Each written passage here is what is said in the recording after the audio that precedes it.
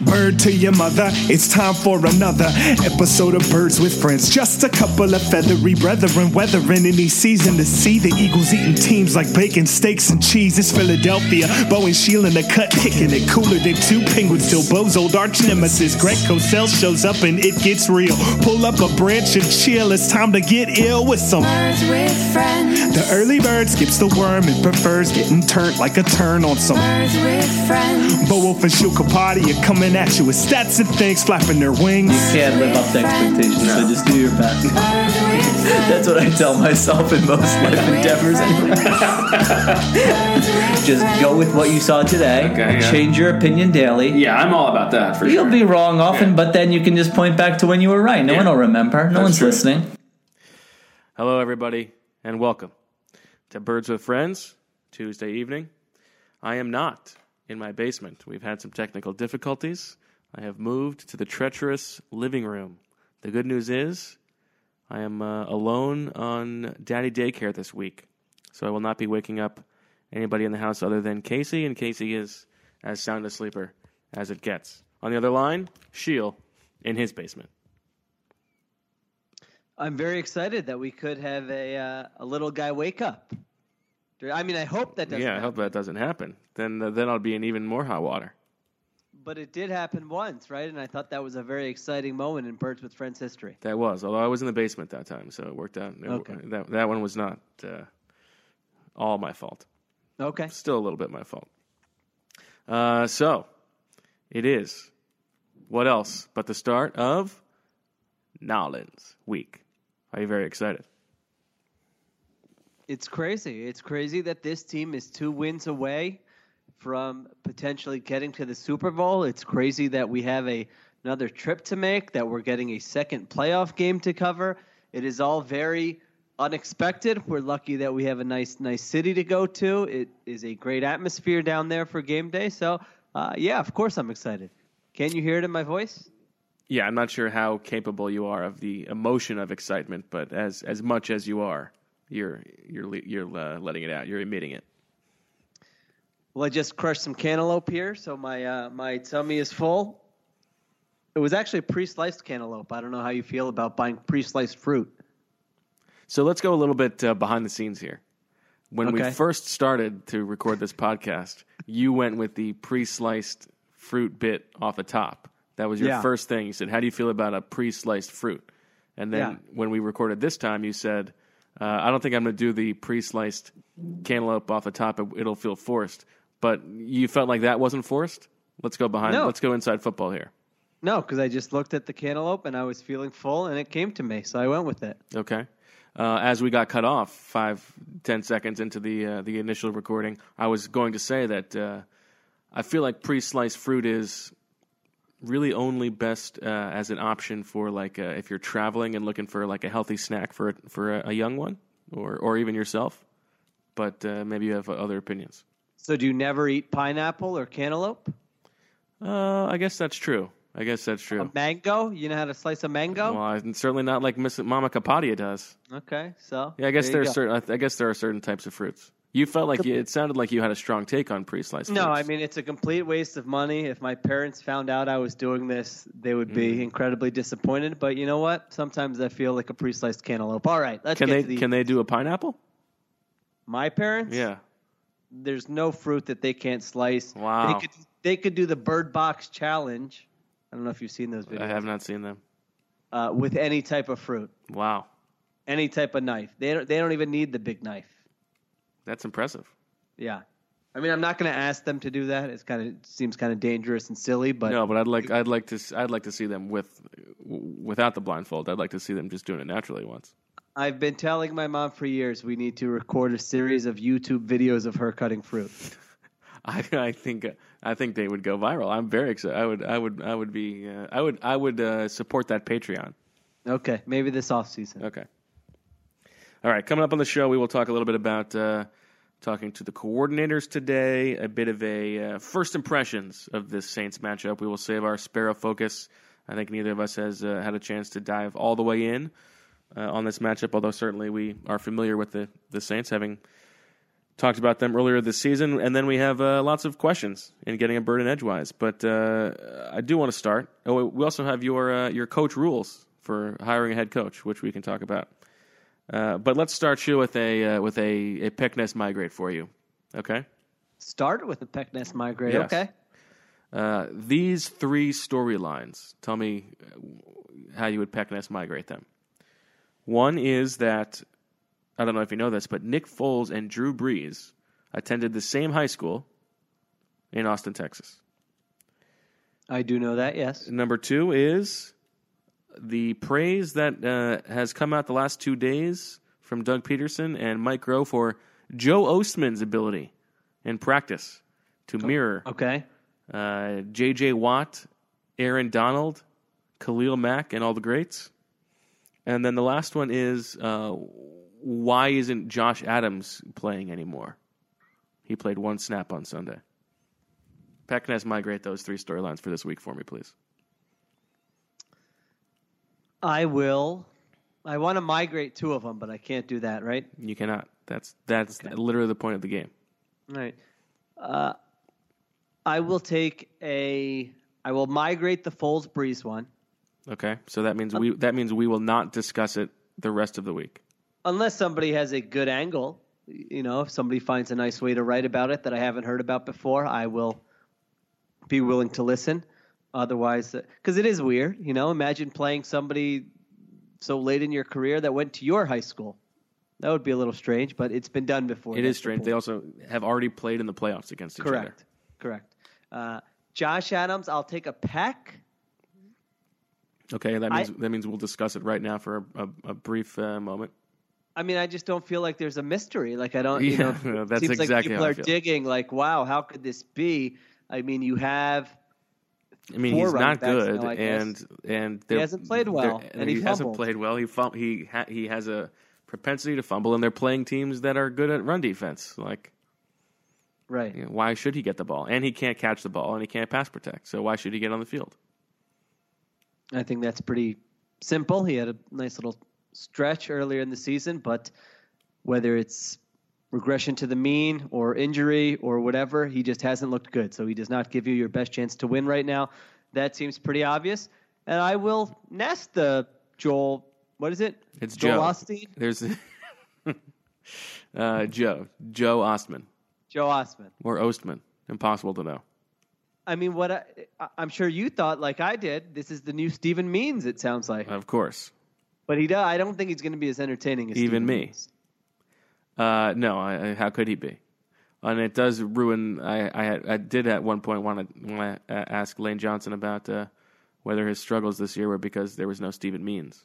But early in the year, don't get on Lane Johnson's bad side. Well, that's a good point. Early in the year, he's been fantastic. The last, who knows, 6 weeks, 8 weeks?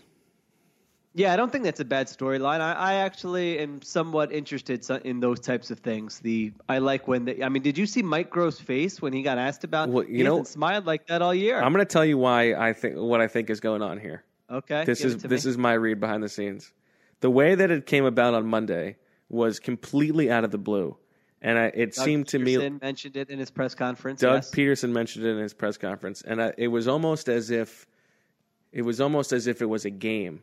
Like someone was like, I dare you to mention Joe Ostman in a press conference this week. And then the smile on Mike Groh's face makes me think that it really is. Like maybe they were like, look at this. I bet we can get the media to write a Joe Ostman story this week.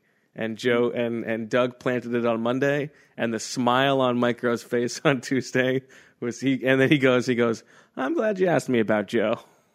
It was funny. You're right. It was very weird. So you think maybe like this was an internal bet, and Deuce Staley's going to have to buy the whole staff pastificios this week or something? That's my conspiracy more than 3 theory. Stories written about Joe Ostman. That's my conspiracy theory. Yes, it's a fantastic theory. I think it's possible that it was organic, but I like my theory better. I do too. Okay. One day we'll find out. Okay. What tangible from the coordinators jumped out to you? Well, why don't we combine this with what I noticed from watching the All-22? Does that work for you? No, I don't like that at all. You don't like that? No, of course, that's totally fine. Okay. I don't Who have, knows with you? You're a weirdo. I don't know. I talked to my brother, and he wanted to take you to task or to take me to task for not defending my friends. When you you said something about my friends, he said one of his favorite things about me is my friends. Well, that's kind of what I was intimating. I said I very much liked your friends that I've met so far, and I feel like that doesn't jive. I would think that you would have some weird friends who I wouldn't like. That was the point. Oh, okay. So I agree with them. Yeah. Yeah. He says you should. He said we should set up a friend group versus friend group competition or something like that. That sounds fun. Okay. So the big thing that stood out from Washington, I also did tell my friend in Chicago that it was appropriate that the weekend in Chicago for me started with big hands and ended with big hands. There you go. Trayvon Hester. Okay, go ahead. The big thing that stood out was how they game planned for Khalil Mack. And watching the game live, we didn't know. We thought Khalil Mack hasn't done anything all game. I think he had, 2 quarterback hits, and that was just about it. Was Jason Peters shutting him down? Was Lane Johnson shutting him down? Was it something else? And I really felt like this was a game plan, coaching, scheme, team effort, more so than just those tackles saying, bring it on, and interesting. We're going to beat you one-on-one. That was my takeaway. And so how did they do that? Well, they did a lot of really good things. I mean, the one we've talked about for the last 4 weeks is Nick Foles getting rid of the football very quickly. I think the average was 2.44 seconds. He had 12 throws of 2 seconds or less. He had 34 fewer. 34 Although throws. I guess you can make a case. No, that's less. I think that's less. 3 seconds or less. Because if we're getting into like in between 1 and 2 seconds, was Mike D'Antoni's book 7 seconds or fewer? I think because I think if you're getting into this feels so good. Margins. Well, I love this. I'm not so sure. You just got schooled on your own. No, I don't think that's right. Oh, baby, this is I think sweet. seconds goes both ways. Let's end the podcast. Okay. Well, thanks for listening, and as always, we love you. So you think it should be fewer, or you think it should be less, or either? I think I'm too tired to know the difference right now. Oh, baby, I love it. Early favorite for best podcast moment of 2019 right there. Okay, anyway. That's not winning an Osprey. What do you think we should do with the Ospreys? Do we save them until the season itself is over? Save them until the seas's over. Okay. If the Eagles make the Super Bowl, we will do them the week between the Super Bowl. Boy, this is tough to get this point out. That's really, really what I'm going for. 34 throws under 3 seconds. So he was once again getting rid of the football very quickly. That's number one. Number two, how many screens did they run? I mean, I don't have the total, but you had, I think, at least 3 running back screens, a tight end screen, and I want to say 2 wide receiver screens. So that's 6 screens. Obviously, that's going to help against an aggressive pass rush. They slid Jason Kelce over, and I'm going to have this in the All-22 breakdown that'll post probably sometime Wednesday on theathletic.com/Philly. If you're not a subscriber, theathletic.com/WIP gets you 30% off and a 7-day free trial. But they were doing some interesting things Jeff Schwartz was pointing out in terms of sliding Kelce over to the side of Khalil Mack at times where the Bears did not expect it. And so that certainly helped when they were running some stunts with Khalil Mack. They kind of had this center just there to help out, and that worked out very well for them as well. So those were some of the things that stood out for me. They did chip at times with tight ends, with running backs. So it was kind of like a combination of all those different things. And then there were times where they had to block him one-on-one, and they held up pretty well for the most part doing that. Jason Peters gave up 1 hit, I think it was. But I think it was a combination of all those different things and a very, very good job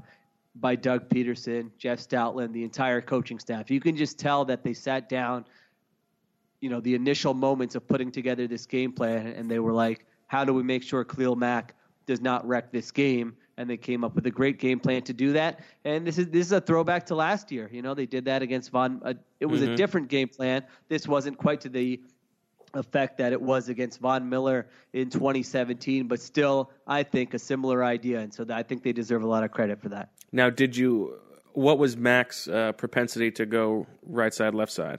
Was it a pretty even split? I did not chart it, but anecdotally. Did, but I didn't count it up. But I have like multiple, it seems pretty even here. I wrote down a bunch of Johnson 1-on-1, Peters 1-on-1, Johnson, Brooks, that kind of thing. So yeah, he was definitely going back and forth quite a bit. And it didn't feel like they were sending more help when he was versus Peters than versus Lane necessarily. That's a good question. I know there are definitely examples of Kelsey going to both sides. So okay, yeah, I don't have an answer for you on that one. Okay, that's good. What else jumped out to you? Oh, by the way, because you had mentioned the screens, I think Doug I saw getting killed a little bit for the screen to Smallwood in the shadow of the end zone. I mean, that would have been a big play if he hadn't just run right into the defender. Yes, I think he was going where it was sort of designed, it seemed like, but if he would have looked up and seen where the defender was, that definitely could have been a big play. Yeah. It is a strange place to call a screen, I guess, but I feel that's the best time to call a screen, when they don't expect it. There you go.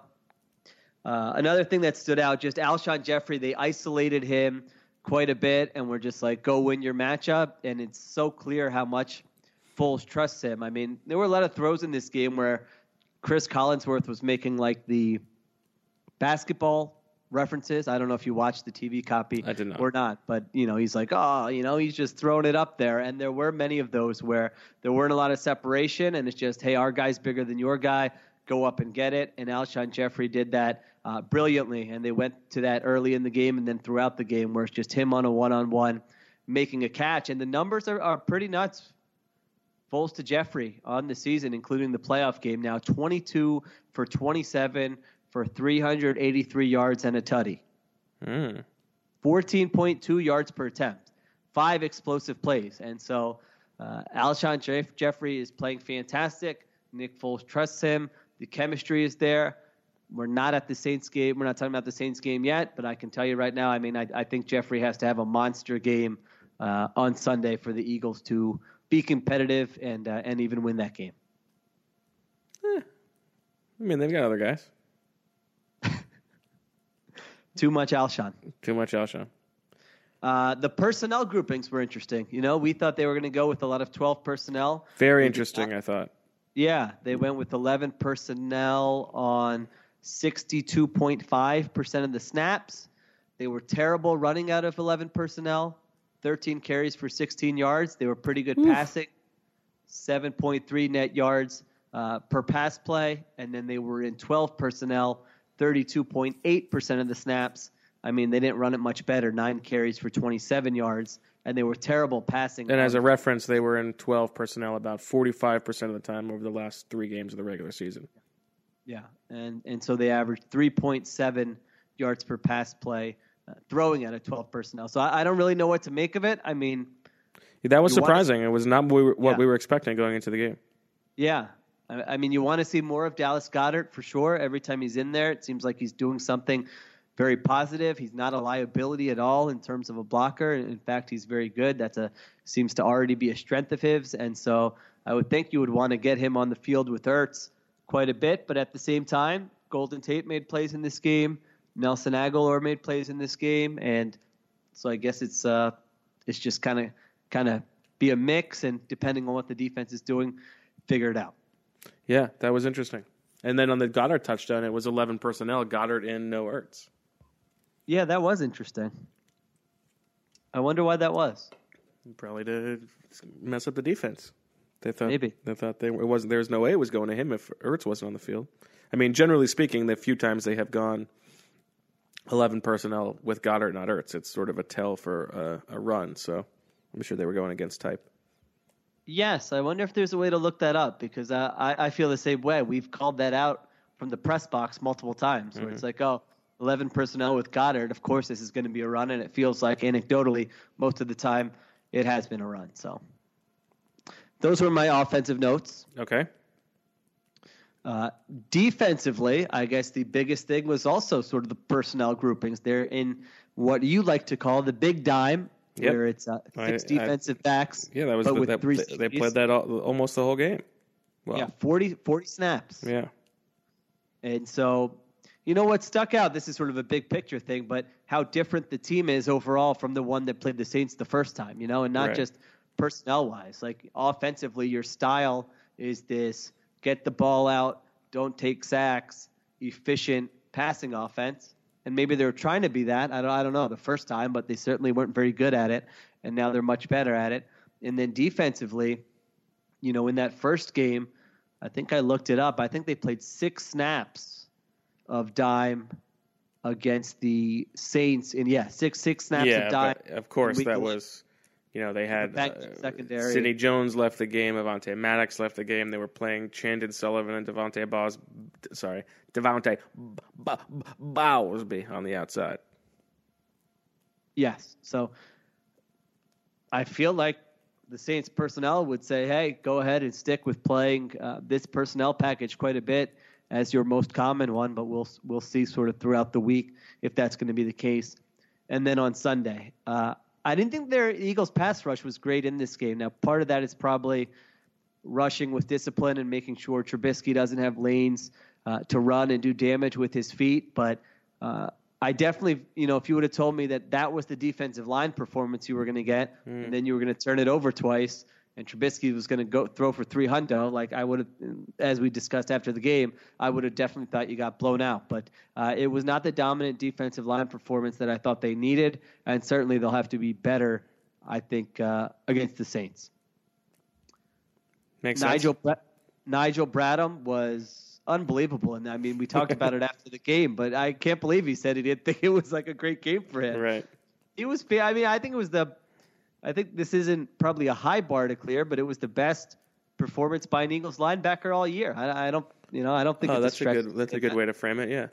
Yeah, he was all over the place. How many times during the season did we say the linebackers are okay, but they're not making any plays? Right. And it felt like every series in this game he was doing something. He spied Mitchell Trubisky, and I don't know if he's done this a lot. I can't remember a lot of games where he's done it, but like he was really good at this. I mean, he was following Trubisky's eyes, and he wasn't being over-aggressive, and he was waiting till Trubisky left to run, or he got in the passing lane early on and had that batted pass. He had another one where he chased him down, forced an incompletion.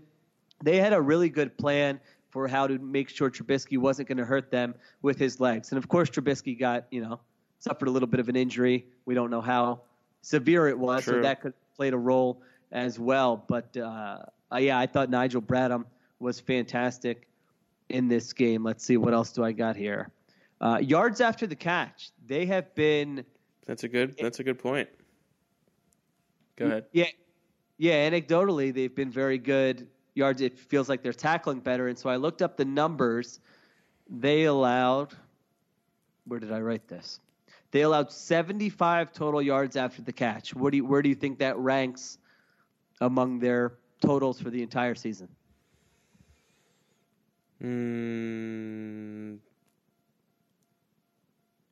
Actually, that doesn't sound that good. 75 yards after the catch? I guess so.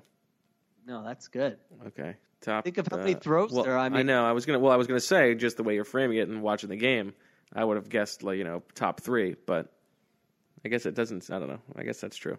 There's a lot of completions in a football game. Yeah, I mean, the better stat is probably yards after the catch per reception, which I can look up, but I didn't do that here. Do you have a guess or not? Second. Third. Okay. What's interesting to me, though, is that their 3 best totals have come in their last 3 games. Well, I mean, it does feel like they are all rallying to the ball and tackling better. Just the eye test tells you that, right? Yeah, and specifically, I feel like the defensive backs, whether it's runs to the perimeter or throws underneath, Cravon LeBlanc I think it was the 4th quarter, the Bears had like a little shallow crosser to Adam Shaheen, I want to say, and it was like LeBlanc versus Shaheen. I think it was a 3rd down, and if he doesn't make that tackle, I'm pretty sure Shaheen gets the first That down. was a big play in the game. You remember that one? Yeah, I don't think we didn't talk about that after the game, did we? No. Yeah, that was a big play, and on film you're like, whoa, there's a lot of open space there. Where if he doesn't make that play, it's a big gainer, and so that one really stuck out. But he tackled well throughout. Rasul Douglas is just like dropping people in front of him consistently, and he barely gave up anything in that game. The big plays obviously were to Avonte Maddox's side. It was pretty clear the Bears saw Maddox as being aggressive early. He had the near interception. He had another play, and they said, let's get him on a double move, and they did a good job of that with the one explosive play they got. The other one, remember the fake bubble screen, and then the two guys released? I think that might have been on LeBlanc more than Maddox. Okay. They ran two guys vertical. I'm not positive. I think the guy on the outside was LeBlanc's, but since Maddox had just sort of was the first one back there, it looked like it was on him. I could be wrong there, but that was sort of my read on it. So that was that. And then the other explosive play was, I think, just a mental error by Avonte Maddox on that last drive. On the last drive. He's got to sink back and not worry about the sort of throw to the flat. So and that was a nice throw. It was a nice throw. Yeah, it was a nice throw in between defenders. He did get back there, but just not in time. So I didn't watch this, and I wasn't concerned about Avonte Maddox. He actually made several very nice plays in the first half, but certainly he's going to be tested, especially on those double moves against the Saints. Okay. Would you? This brings to mind the question that has been bandied about. Would you rather have this Eagles secondary or the Week 1 Eagles secondary? Obviously, Jenkins is a wash. Jenkins, by the way, was fantastic in this game. Took Curry Cohen out of the game. Now, what he was playing because they were in so many three safety packages. He was essentially a linebacker, right? Yeah, but it's like Jim Schwartz said today. Like, he can't play that package unless Jenkins is able to do that. Right. So it's probably underrated what impact he's had on the defense. And yeah, I would expect him to get another shot at Alvin Kamara on Sunday. Got toasted for a big play. That was what caused him to give Sean Payton the middle finger. Flip the bird, as some might say on this podcast. They might say that. So, would you rather have Avonte Maddox, Rasul Douglas, Crayvon LeBlanc, Corey Graham, and Trey Sullivan? Or Jalen Mills, Sidney Jones, Ronald Darby, Rodney McLeod, and Corey Graham? All right, so Graham's a wash. Well, no, because it's not Graham versus Graham. It's Graham versus McLeod, and then Graham versus Sullivan. Okay. You know what I mean? Kind of. I think Avonte Maddox, if he were, if you took the whole group, he would be a starting cornerback. Right? I mean, that seems obvious. I don't know. Does it? I think so. I don't know. I think he would be the nickel. No, I disagree. Oh, okay. I would rather have Maddox, LeBlanc, and then whoever else you want to give me as the three corners. I'm trying to think this out. Over Darby. Well, let's. Yeah, well, I mean, say everybody was healthy. What secondary would you want? Okay, all right, that's good. Is it fair to say Sidney Jones is healthy though? I mean, I don't know. It just feels like that's the thing with him, right? So if Sidney Jones was if he was as healthy as he was week 1. Okay. I mean, he would not be in my secondary right now. He would not be in my starting nickel defense. All right, Jenkins and McLeod are your safeties. That's obvious. Yes. I would want Maddox as one of my outside corners. My nickel, I don't think that I wouldn't say that LeBlanc has definitely been better than Sidney Jones. I actually think their numbers against slot receivers were pretty good when Sidney Jones was playing. And overall, their numbers against slot receivers have not been bad all season. But you know what? I like going with the guy with a little edge, you know? not the high draft pick. The guy who's fighting for his life in the NFL. Okay. So I'll go with LeBlanc in the nickel. And the other corner, I think I would probably go with Mills. Is that crazy? I don't know. I think I would go Mills and Rasul on the outside, and Really? and Maddox in the slot. Interesting. And I'll tell you why, because I think those are the two best tacklers, and I think this defense, when they're playing when they're playing their best football right now, it's because they are tackling well. They're going to get, and all of those guys are going to give up plays. None of them is a shutdown corner. I would rather have guys who are limiting the damage, I think. Okay. Well, Darby is the worst tackler among the group. There's no doubt about that. So I think that's why, I agree with you. That's why we both want him out of there. I mean, sure, you can cover, but he doesn't cover well enough. He has the best recovery of them all because he's the fastest. But, he's... I mean, he probably is the best pure cut. Like if you just did, hey, we're not playing a real game. You just have to cover this really good receiver one-on-one. Like he would be the best at that. But that's not the game.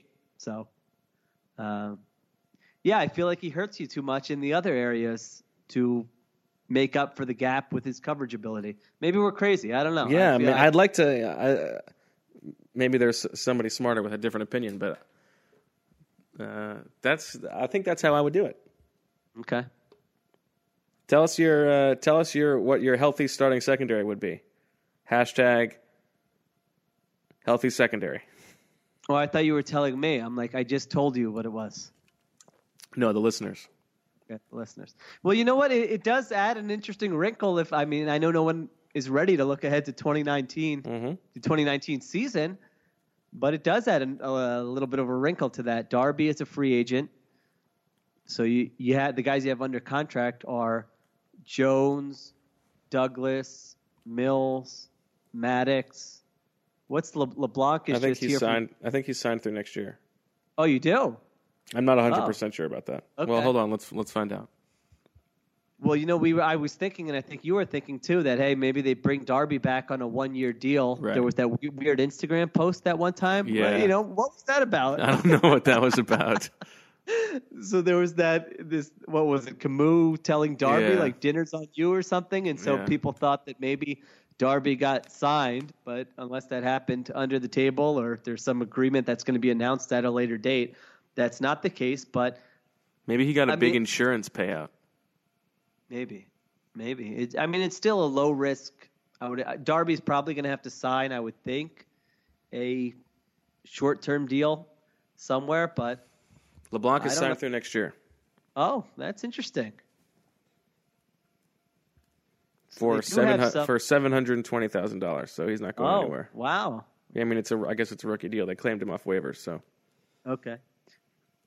I mean, he's not perfect, and we'll see what he does against the Saints, but I do like his. Well, I mean, no offense, but he's certainly a better, depth option than your boy.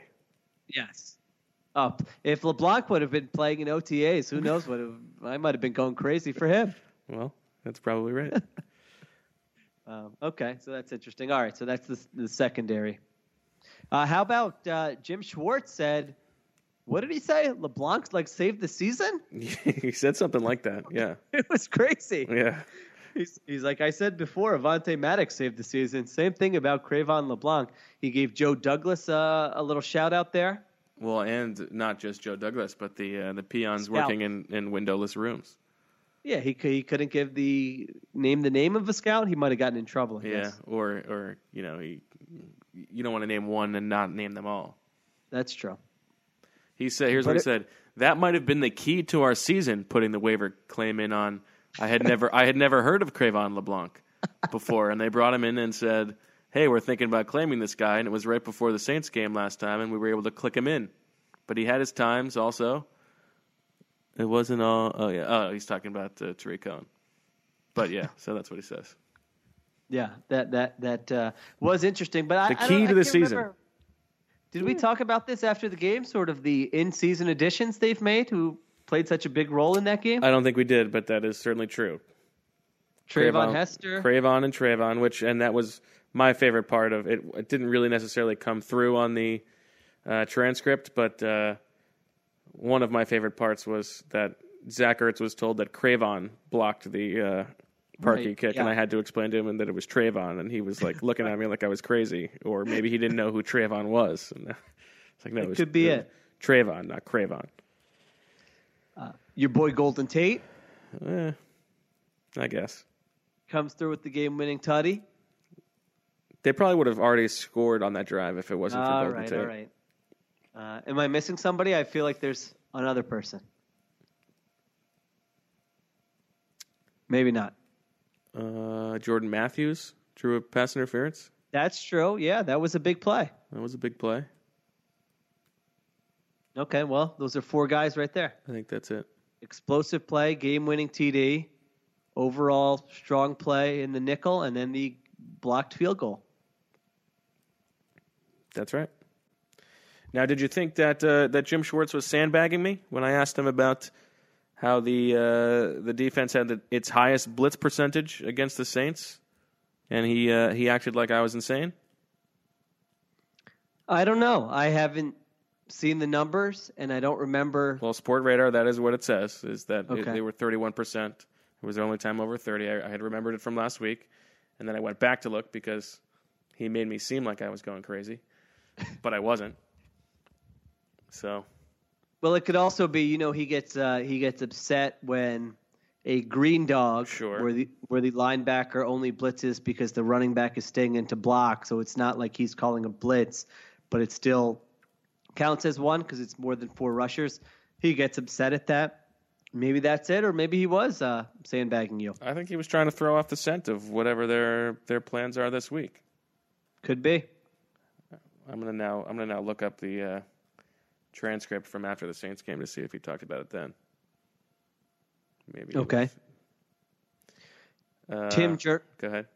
Tim Jernigan, I thought, had a couple nice moments in this game. Oh, okay. One of the first times. I mean, he wasn't consistently tearing it up or anything, but there were like 2 plays where I felt like he did some things. Jim Schwartz said he not only brings us what he brings us on the field, but he brings us a spirit, which we miss when he's not out there. So that was interesting. I like, there were some fun pictures of Jernigan in the locker room after the game. Yes. Okay. I couldn't find anything in the transcript. Okay. All right. Those are all my notes. Okay. Anything else from the coordinators? Mike Groh? We found out that the fake Philly special was called London Special. That was a good question by you. Yes, that was interesting. That was nice. And that it came out of the run division, so Groh wasn't even involved, which I think is interesting that they really do separate the run and the pass. So that means that it came from Deuce Staley and Jeff Stoutland. That's right. That's all. Okay. All right. You want to get to these questions? Sure. Why don't we talk about your coach rules? Okay. You had at one point. I think you were thinking about making a story out of this bad boy. Wow, I got lazy. Huge surprise. It was much easier to just type them out real quick and tweet them out. That's good. Let me pull them up. Do you have them in front of you? Yeah. Okay. Why don't you read them off? You want me to read all of this? You can, if you want to, I'll pare them down, but you should read what the 5 are. All right, number 1 is what we've talked about before, lean towards an offensive coach, because if you hire a defensive coach or the CEO type and that guy hires a great offensive coordinator, that offensive coordinator is going to get poached quickly, and so it will be hard. You'll be constantly sort of replacing that guy. It will be tough to sustain success. So I don't think that's a hard and fast rule, but I think that's where I would lean, is towards an offensive coach. I know you feel the same way. Yes. Point number 2 was to basically hire someone who people like. It sounds crazy, but how many of these coaches are very unlikable? So, you can describe this in many ways. Don't hire Adam Gase. One would be great leadership skills, but, just someone who expect things to go badly and think about it. And I think that is a good way to frame it. Yeah, think about it. When things go badly, because they are going to go badly at some point, will the players, will the people in the organization, the front office, the assistant coaches, everyone in the building say, feel like defending this person? Will they say, we believe in this person. It's not him, it's us. We got to, that kind of thing. I think that's important. And also, PR shouldn't be the most important thing, obviously. But if you're worried about PR, we see it time and again that the coach that's likable is going to get the benefit of the doubt more than the guy who seems like a complete jerk. I mean, and likable, as you pointed out, being authentic. Yes, yeah, not a phony. And so, I think it's a good way to think about it. Who is somebody that when you lose 3 games in a row, people are still going to be on his side? Yes. Yeah. And if they can demonstrate that they've gone through some adversity and led a team or something out of it, then that even the better. Okay, so that's 2. Number 3 is the most obvious. If the coach says flip the field or manageable third downs during his interview, get him the hell out of there. There's no doubt about that. Although, does that mean that when Doug said flip the field in his press conference, you would have walked down and fired him on the spot? No, this is during the interview process. During the interview process, okay. Yeah. Number 4. But that's also, that is a stand-in for any type of thinking that is the way that a game should be played. It's garbanzo beans. Yeah. It is Trashida Jones. Oh, my God. Have you been sitting on that one? I think that had occurred to me months ago, and then I just remembered it. Okay. Number 4, demonstrate a person who's willing to listen to new ideas. Now, I kind of hate this one because it's like, duh. Everybody says they're willing to listen to new ideas. But as we know, that's not the case with a lot of these guys. And so make the person, offer examples during the interview process. Try to get a real feel for that beyond the person saying, I'm willing to listen to new ideas, that kind of thing. Because this is the sort of Andy Reid thing we talked about with Coach Flynn. The guy has just totally changed his offensive scheme and maybe not philosophy, but offensive scheme, and been able to adapt and been ahead of the curve and all those different types of things. And we see it here, whether it's Jim Schwartz listening to Malcolm Jenkins, whether it's Doug Peterson listening to Nick Foles, whether it's the coaches on staff feeling like they have a real say in what's going on. Those are all signs of a good culture, and you should be looking for a coach who's able to sort of nurture that and encourage that, again, in an authentic way, not just saying it. It did.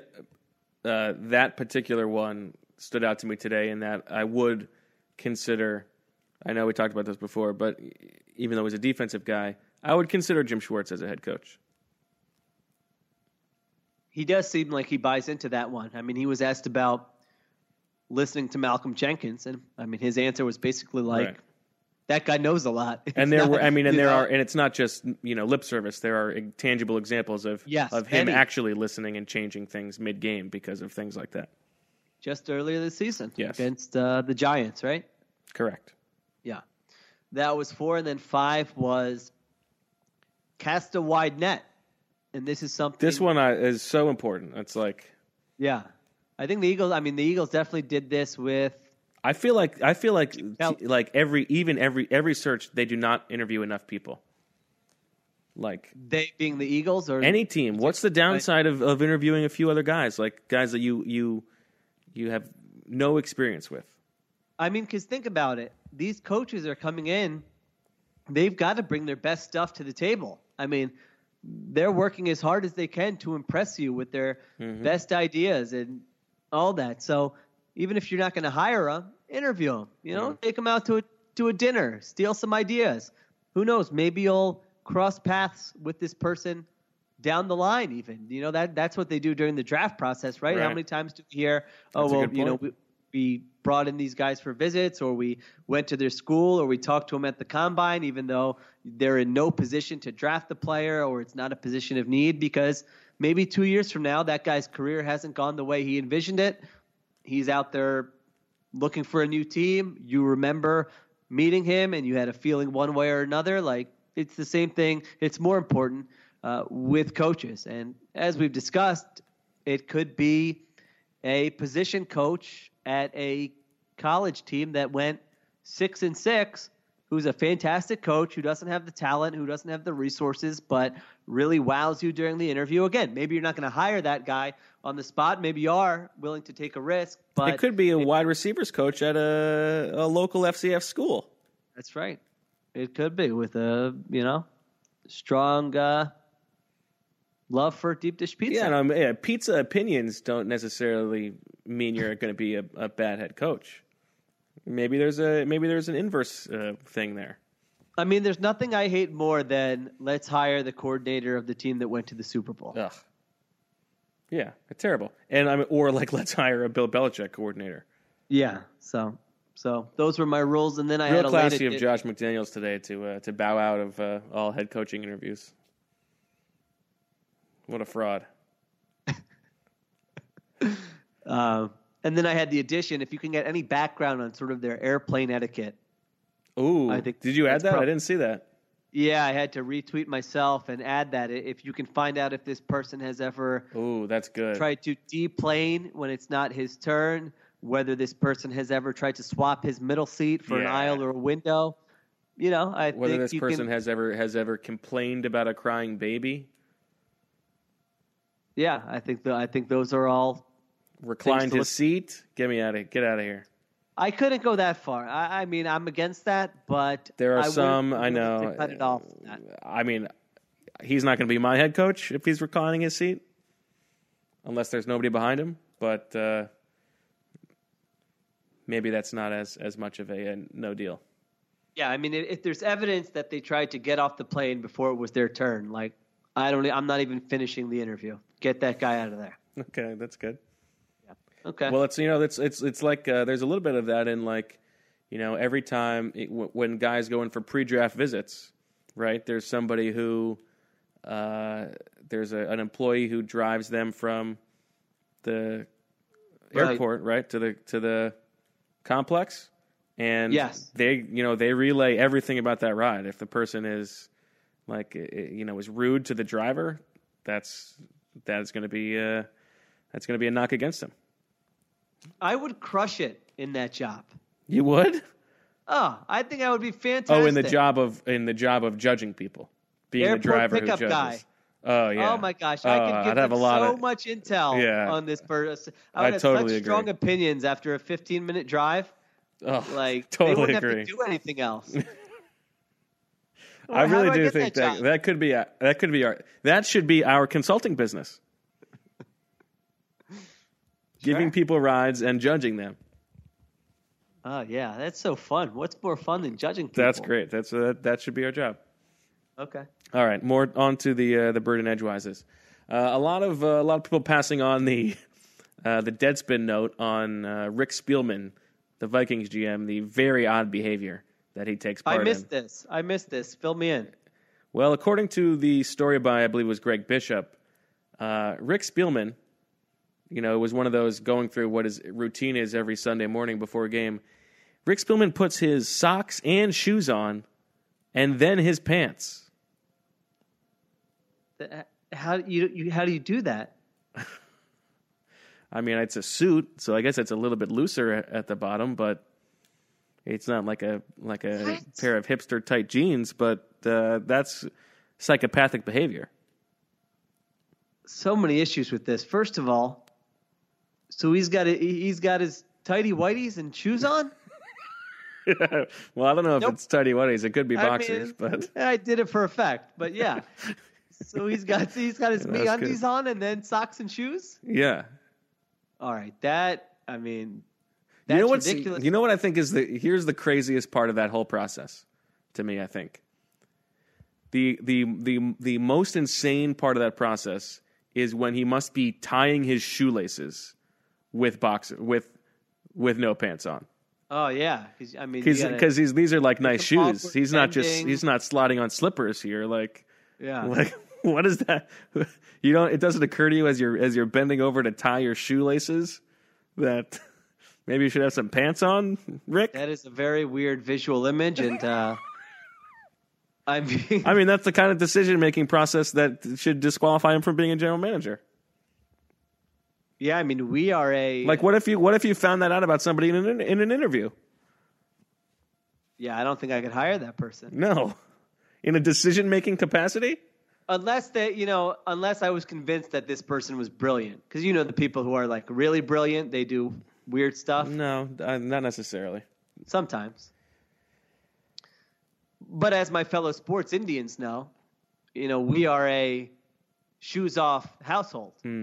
So you come in, you take the shoes off, and so just from a. Like it would be funny if he is also a shoes off household, and so he has to carry his pants downstairs, bring them to the door with him, and then put the shoes on and then the pants. Yeah, but the bottom of the shoe is dirty, so you're rubbing that through the inside of your correct pant. Correct. That's gross. The whole thing. Has this guy ever been to the urinal at the link? With these shoes on? That's disgusting. He was in the NFC Championship game last year. By the way, the same thing at Soldier Field. The urinals, it's like 3 hours before pregame, and there's a pool of urine under the urine. I don't know what is going on with you people. It's not that hard. Yeah, I don't know what the deal is. Okay. All right. So that is very strange behavior. Yeah, I didn't know that. Incredibly strange. I can't even wrap my head around that. Also, come on, how baggy is this pant that he's wearing? Yeah, there's no way it's stuck. There's no way it's getting through unscathed. No, disgusting. It's bizarre. Yeah. What's the purpose of this? Think about how dirty are like his shins because his quadriceps are gosh. Well, his quads are on the back. They're not. I guess no hamstrings on the back, quads on the front. Oh, yeah, you're right. Never question Dr. Shield again. Yeah, that one's going to come back to bite me. Although I guess the back of the pant is also getting dirt as well. Everything. Your dirty shoe. It's dirty all day long. He must have the filthiest lower body in the league belongs to Rick Spielman. Oh, disgusting. All right, okay. D.D. Milky. What's a good title for a Sheila Bo buddy cop movie? I feel like we get this one every week. I feel like I have to think about that one. Or it's more. I think it's more who would play us. Yeah, who would play. So he's asking, what would the title be? Yeah. I don't know. Yeah, I'd have to think about that. Why don't you give one of your hashtags for that one? Okay, how about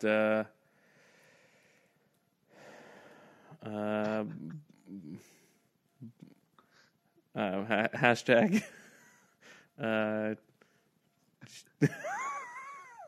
this is going to be terrible. Birds with buddies. Oh, okay. Not bad. Good job. You rallied. Okay. Better starting front seven. The Eagles this Sunday or the Eagles in the Super Bowl last year? Ooh, nice one. From John Doherty. Okay, so you've got my memory. So last year you've got Vinny Curry, Derek Barnett, Fletcher Cox, Tim Jernigan, Chris Long, Brandon Graham. So basically the differences are Vinny Curry and Derek Barnett and Bo Allen versus Michael Bennett, Haloti Ngata, and I guess that's it, right? Because they're just playing fewer defensive ends. Trayvon Hester, sure. Hester Prynne. That's a tough one because Bennett is the biggest impact player of the group you mentioned, right? Yeah, but they were deeper last year. Right, but Bo Allen is definitely better than Haloti Ngata. Yes. Derek Barnett helped. That's true. Barnett, I think last year's. Although he said front seven, so is he talking about your starting four and your linebackers? I guess that's true. Yeah, he did say front seven. And so that means last year there was no Jordan Hicks. Right. But really, that was okay. Who was it? Kendricks. Okay. Right. So Kendricks versus Hicks. Hicks is better. Yeah. I think I would probably go last year's. I think you could make a case that Fletcher Cox is playing at a slightly higher level this year, but but are we allowed to do that? But Brandon Graham is also playing at a higher level last year. That's true. So I think that evens out. Yeah, I think I would go last year, but it definitely highlights how it hasn't been the drop-off that some expected. That's right. Is Sidney Jones the Markelle Fultz of the Eagles? I say no to this because the clear difference is that the Eagles knew what they were getting when they drafted Sidney Jones. They were drafting someone who they knew was already injured. And now maybe you say the Sixers know that by drafting someone, that person will become injured. But and I don't think there's nearly as much mystery with Sidney Jones. That's the big thing. Yeah, he's also not as important to the whole picture. Yeah, I don't think it's fair. I think that there's not the mystery. I mean, he's got like hamstring injuries. You know, it's not. We're not scratching our heads trying to figure out what happened. That's number one. Number two, I would probably say he's played better than. Yeah, he's definitely. Yeah, I mean, definitely. He's shown more than Markelle Fultz has shown when he's played. He was a second-round pick. He's not as important to the team. So, yeah, I think there's a lot of differences. Okay. Next up. Need to know if Cravon LeBlanc has discovered Wawa and what his favorite item is. I would like to know that as well. Yeah, I don't know. Is there a joke in there? I don't know. I don't know. I think LeBlanc has just become a fan favorite because of the story you wrote, the quotes you get from him. Perhaps. One can hope. He had a great quote in your story. He did. Now I do want to clarify that he said miss this B word as one of the things that he was thinking or saying to Cody Parkey before the kick. I want to clarify there is intentionally not a comma in there. He is not saying miss this Cody Parkey you B word. He was saying miss this B as in this kick, like miss this kick. Oh, I didn't think there was any confusion. Okay. That's all. Okay. That's when punctuation matters. Sure. Robert Kelly says, can you say Nolans in every sentence of one of the pods this week? We've already lost that, but I think you owe Robert one. Nolans. More likely to make an impact for the Eagles in the playoffs. This is a good one. Sidney Jones or Mike Wallace?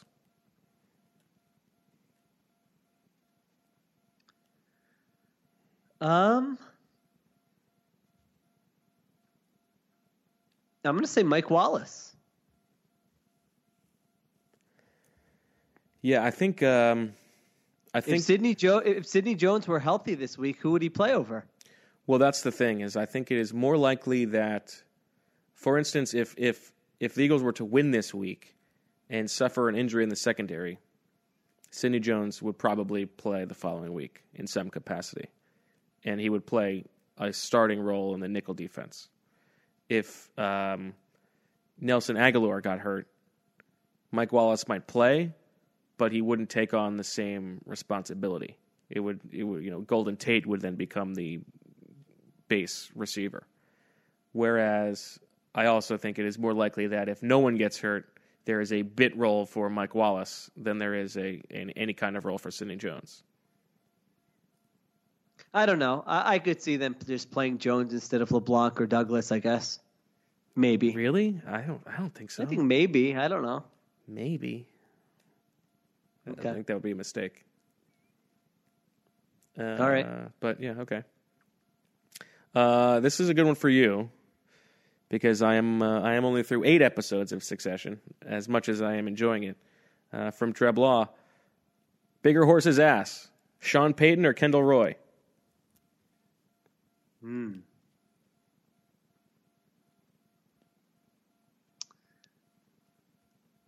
Don't give any spoilers.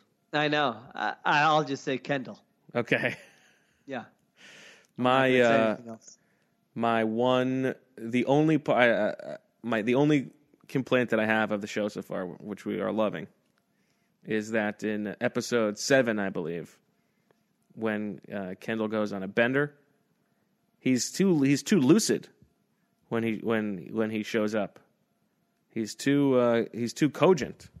I felt like he should have been more out of it. That's all.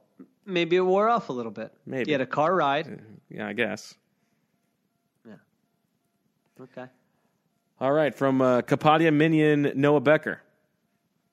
Do you feel any responsibility for putting Wolf's whammy on former Steelers running backs coach James Saxon? Now, of course, James Saxon was given a head coaching job on this podcast last week and promptly fired by Mike Tomlin.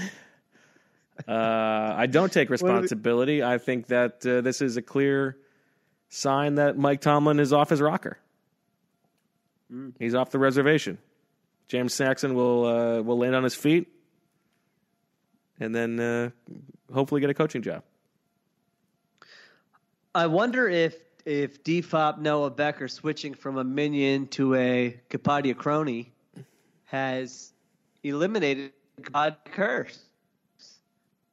Now, what did he call it? I forget what he called it. He did tweet about this, but Jeff Stoutland scheming it up against all these elite pass rushers. Sure, his unit has been key.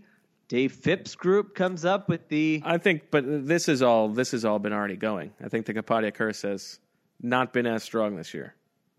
Okay. I mean, he only switched sides less than a week ago. Okay. Well, you're planning about writing about one player this week, so we'll see how that guy plays on Sunday. That's true. That'll be a nice test. We got a lot of work to do on that piece, so maybe maybe later. We'll see. Ross Cohen, if the Eagles make the Super Bowl, will you and Sheil agree to road trip to Atlanta and journal/podcast it? Oh man, that sounds kind of enticing. That does sound like good content. Also sounds like a recipe for disaster, but it's not. That's not that bad of a drive. How far is it? I'm gonna guess 8 hours. 8 hours from here to Atlanta? You're crazy. You don't think it's that much? I thought you were better with this stuff. No, it's more. Oh, it's got to be it's probably 12 hours. 10 to 12 hours would be my guess. Here, I'm looking it up. Okay, hold on.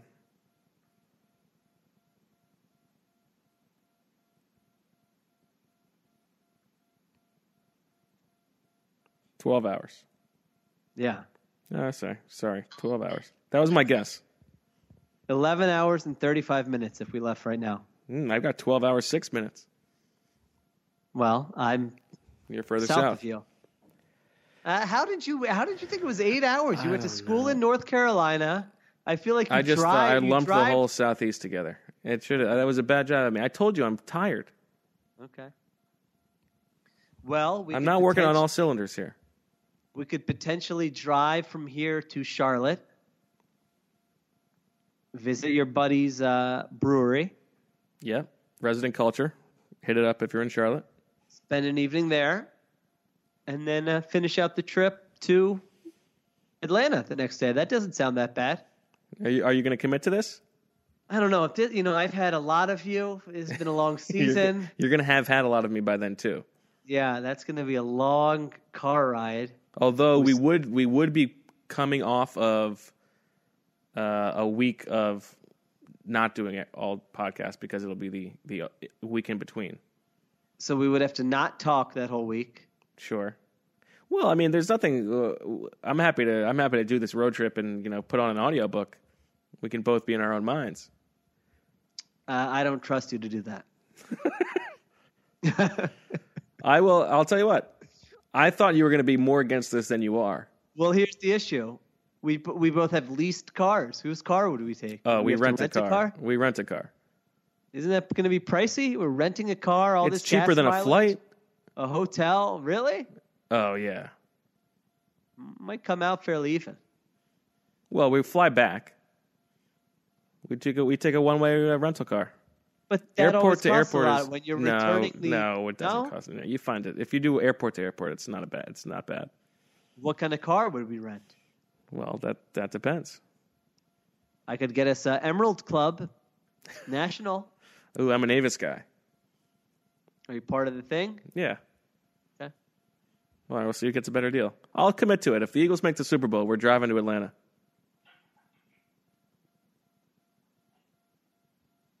Oh, I'm supposed to respond? Yeah. You're in. All right, I'll do it. Okay. Is it really going to make for great content, though? What's going to be the great content? We'll have to podcast as we drive. I don't think that's possible. No Wi-Fi. It's possible. We don't need Wi-Fi. We have the thing. All right. Who's going to drive? We got to put both our names in. Okay. I think we both like to drive. Oh, that's true. Yeah. I would much rather drive, but... Me too. We would have to have a very structured, You're 2 right. hours on, 2 hours off. You're right. I'd have to be doing a lot of fake sleeping. All right. We'll think about it. Okay, I like that. Ryan Jones, where does the Michael Bennett trade rank among Howie's moves all time? It's tough to put it in context of all of his moves. Are you there? I heard the beginning. Okay. Where does the Michael Bennett trade rank among Howie Roseman moves? Is that it? Yes. Okay. I like that you think I just quit the podcast there, by the way. Well, there was a bit of an audio glitch, I thought. Okay. There was. I don't know. It's tough to say all time. I don't feel like it's an all-time move. No. I mean, you also have to say, like drafting Fletcher Cox is a better move. Signing Brandon Brooks is a better move. Yes. Signing Malcolm Jenkins, although who knows whether that is more of a Chip move or a Howie move. You know what would be a good story for this week is when we were both not on the beat, the almost trading Malcolm Jenkins back to New Orleans for Brandon Cooks. Remember that story? Yeah. Yeah, we weren't here for that, but my understanding is that they didn't deny it, right? Boy, what a terrible move that would have been. Franchise-altering move. God. Yeah, that would have been terrible. You don't win the Super Bowl, right? You definitely... Yeah. Yeah. Oh, man. What a great what if. I think it was his best move of this year, we can say.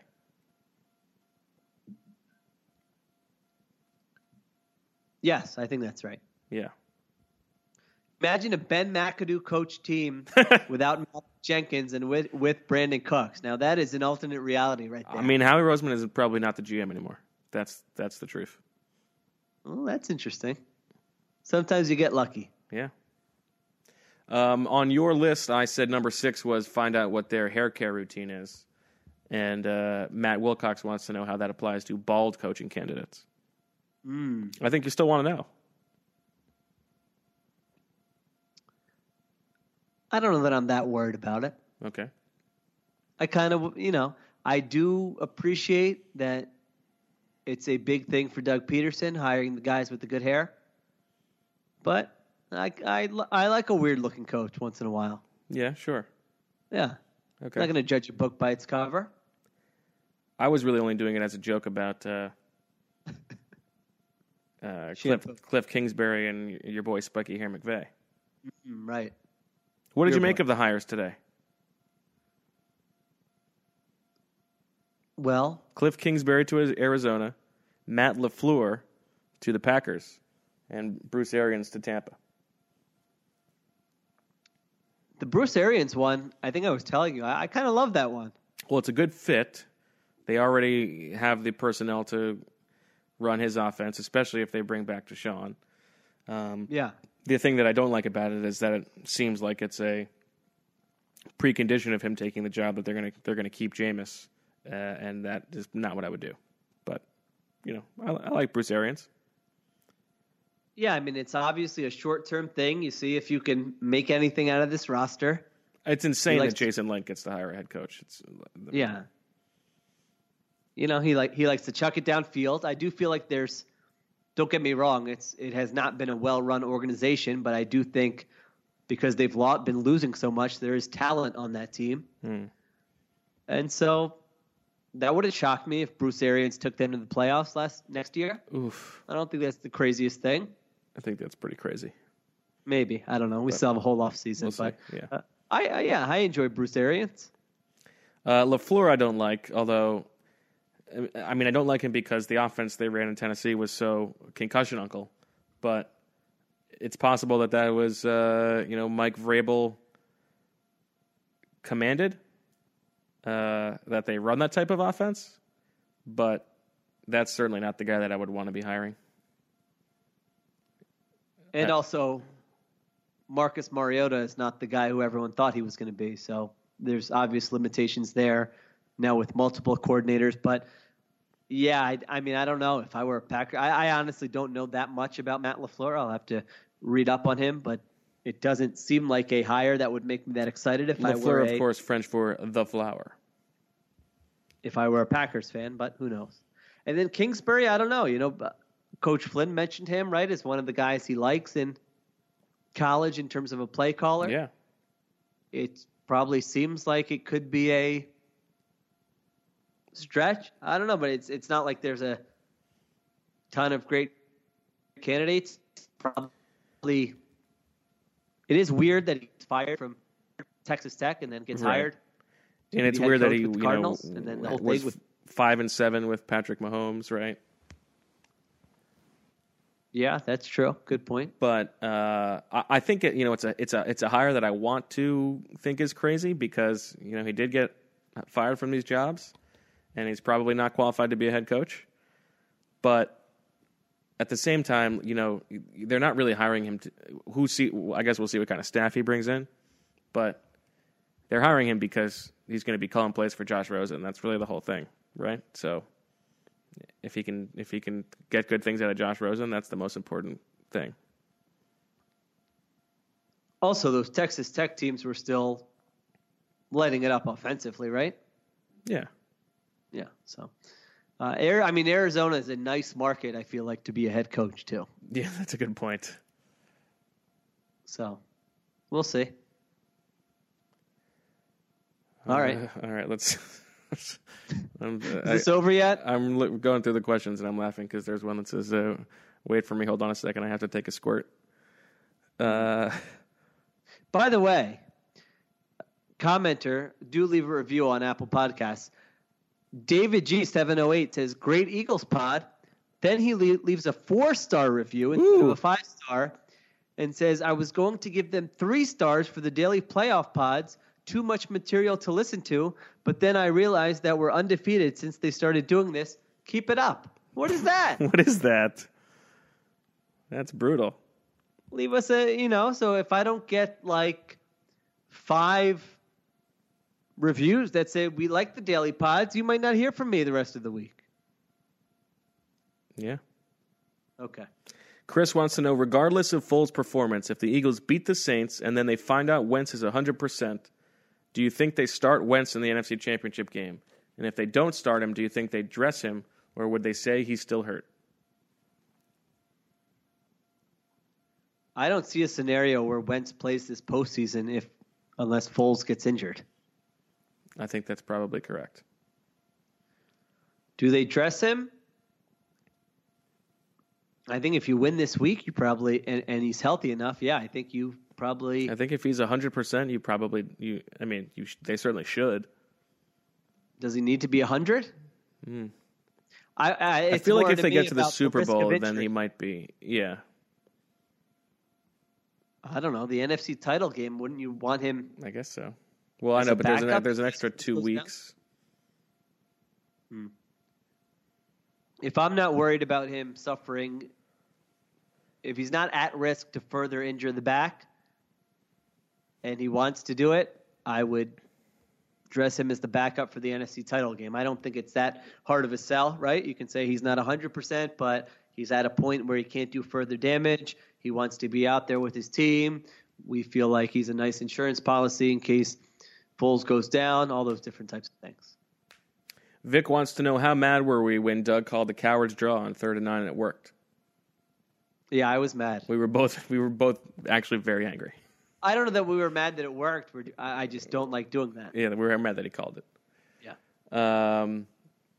Ari Fishbane wants to know if we've addressed on the podcast before that the Chiefs mascot's name is KC Wolf.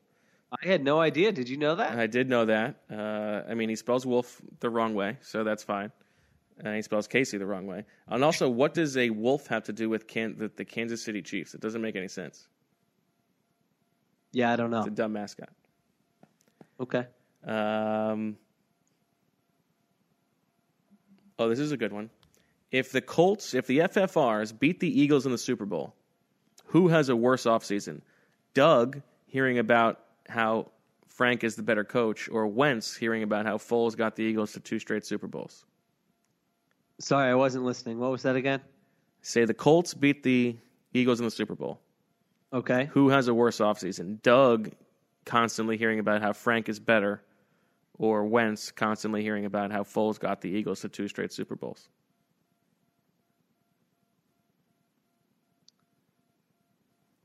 I think Wentz. I think so too. Yeah. Doug's already got a Super Bowl, and a small part of him would be happy for Frank. And if he's getting the Eagles to the Super Bowl with Foles again, That's true.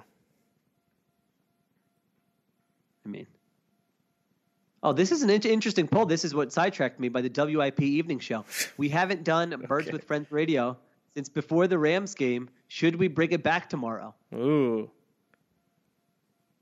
Oh my gosh. There are 329 votes. 66% say no. Wow. We're gonna have to crush the listeners tomorrow. Wow. Yeah, we'll have to check back on that one tomorrow. We're gonna have to go heel turn. Okay. Christian wants to know, related to the Rick Spielman discussion, do you do socks before pants or pants before socks?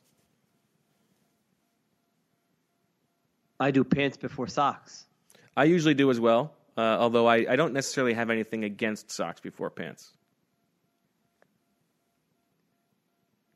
Really? It's not how I would like to do it, but... Well, are you a slipper man? Not really. Okay. I'm a slipper man sometimes. If you're a slipper man, then you're not putting on the sock until you're departing the house. So you put on the pant, you put on the slippers. Well, you don't wear it. Well, but you're also stipulating that you can't wear socks with slippers. Well, yeah, I'm not a psychopath. Okay. Socks with slippers? What's that? It's a possibility. You want to feel the comfort on your toes. The furry insides of a nice slipper. All right, I feel like we are running out of steam here, huh? I don't know. I'm very passionate about this topic. Okay. You wear the slippers, then you put on the socks right before you're going to leave. If you're not a slipper person, I can see doing the socks first. You want to have nice warm feet inside. But I will never be the one to extend this podcast. So, yes, good evening. Talk to everyone. Birds with Friends Radio tomorrow. I've got one last one for you. We're gonna address all these leftover questions on the show on Thursday, but I have one last one for you. So, Woodpecker, you rather beat the Saints and lose to the Cowboys in the NFC Championship game, or would you rather just lose on Sunday? Who's this asking? A Eagles fan? Yes. Eagles fan mindset? Eagles fan mindset. I think you always want to get as far as possible. Really? Yeah. Oh, I don't know. I think losing to Dallas would be worse. I think if you're the organization, you always want to get as far as possible. I think if you're a fan, that would be worse. Could add some extra juice to next year when you play them. Maybe some off-season motivation. Maybe they talk some noise after that game. Plus, you get an extra game. We do have to talk about what the Cardinals said in their press release about Kingsbury. Wait, we're doing something else? Yeah. You just told me that was it. I know, but it's too. We have to talk about this. Yeah, I know. I still have to. I'm the one who has to edit the podcast and post it. Ugh. And I'm solo duty tomorrow morning. All right. I understand. Quit your complaining. This is what they said in the Cardinals press release in an NFC West team. Kingsbury is friends with Rams coach Sean McVay, the 32-year-old offensive genius who has become the blueprint of many of the new coaching hires around the NFL. And McVay reached out to Kingsbury after Texas Tech let him go to see if Kingsbury wanted to join the Rams staff for the stretch run and postseason as an offensive consultant. Wait, is that real? That's real. That's what the Cardinals put on their team released press release. Offensive genius that what? Offensive. What was the second part of that? The offensive genius, the 32-year-old offensive genius who has become the blueprint of many of the new coaching hires around the NFL. Oh, my God. These teams, what are they doing? Is that the most pathetic thing you've ever heard? Nothing else would be discussed in this city if the Eagles did that. The offensive genius? And it's also like a tacit admission that you are just making this hire because other teams are looking at similar people? Like, I mean, who cleared that? that's insane.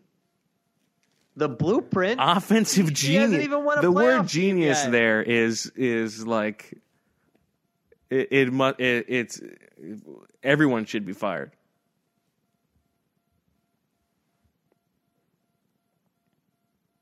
A line at the end that I don't know, but friends with? Like he hasn't worked with him, right? No, it just says is friends with. Like, what's the point of even including that? What do I care that they, go to Applebee's together? Have the same. What does that have to do with the same anything? hair product? That's weird. That's not weird. That's embarrassing. That's embarrassing. Yeah. Yeah. Jeez.